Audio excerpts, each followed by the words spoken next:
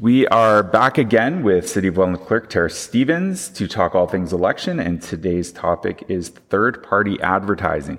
So this was a new term that we were all introduced to in 2018, but City Clerk Tara Stevens, what is third-party advertising? Yeah, thanks, Mark. So third-party advertising refers to advertisements or other materials that support, promote, or oppose a candidate, or support, promote, or oppose a yes or no answer to a question on the ballot. Third party is, in this context, is a person or an entity who is not a candidate.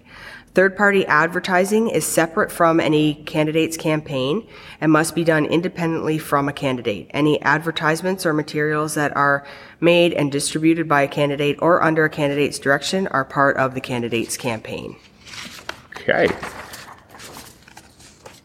You kind of touched on it, but we'll just revisit it. So who can be a third-party advertiser, and if they have to register like a candidate does, when do they need to register their third-party advertising candidacy?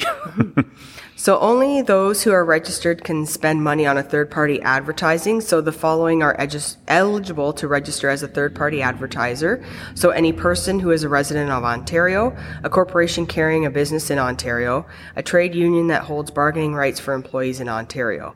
So if two or more corporations are owned or controlled by the same person or people, or if one corporation controls another, they are considered to be a single corporation. If the same person or people own or control multiple corporations, only one of those corporations may register to be a third party in the municipality. There is no restriction against family members or campaign staff of candidates registering as a third-party advertiser. However, third-party advertising must be done independently of the candidate.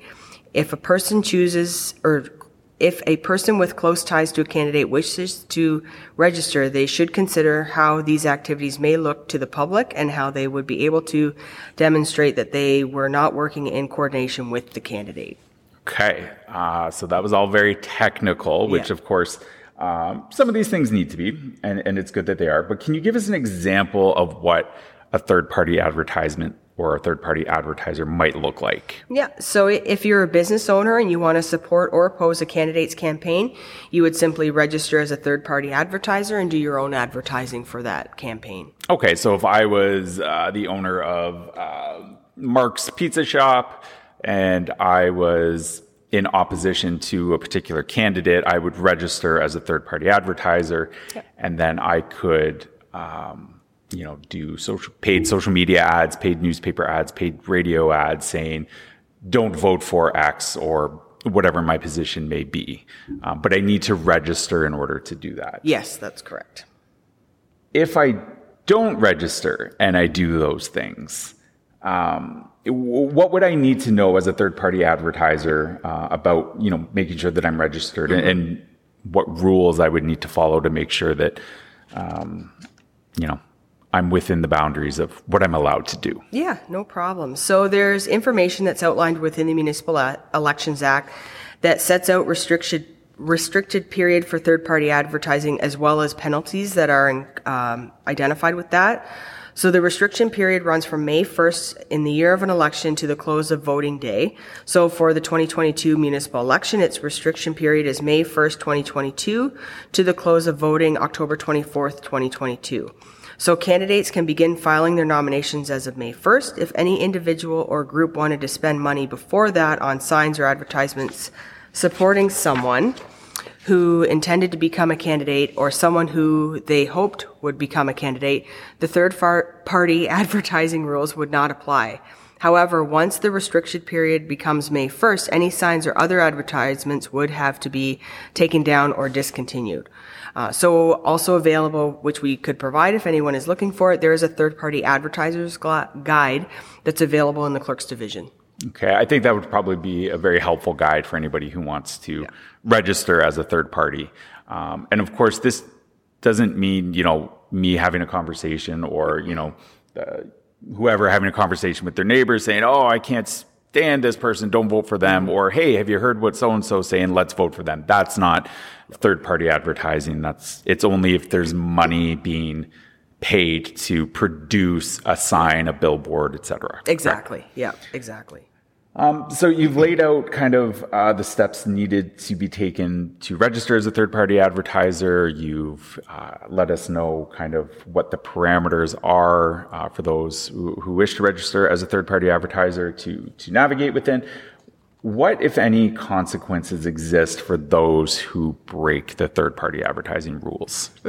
So I previously mentioned, but enforcement is done through the Municipal Elections Act, and it's done through the courts, actually. So the Ministry of Municipal Affairs and Housing does not have a role in investigating these elections or determining penalties, but there are automatic penalties under the Municipal Elections Act. So the third-party advertiser, say they fail to file their financial statements by the end of the 30-day grace period, they fails to apply to the courts for an extension, the penalty to the individual is that they won't be eligible to register as a third party in the 2026 municipal election.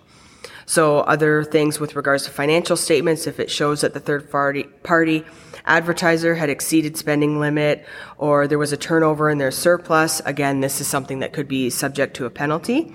If a person is convicted of committing an offense, they may be subject to also these penalties: a fine up to $25,000, up to 6 months in prison, inability to register as a third-party advertiser during the next election, and ineligibility to vote or run in the next election as well. So if a corporation or trade union is convicted of committing an offense, they may be subject to a fine up to $50,000, ineligibility to register to be a third-party advertiser in the next election, and then if any third-party advertiser is convicted of exceeding the spending limit, they may also be fined the amount by which they exceeded the limit.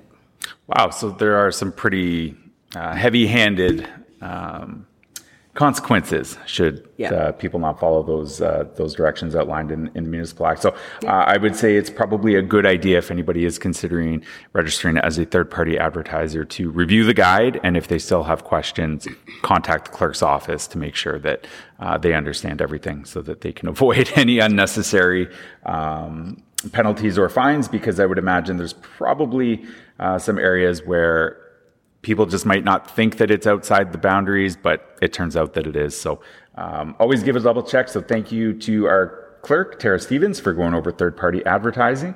And for all things Welland elections, you can visit the website at welland.ca.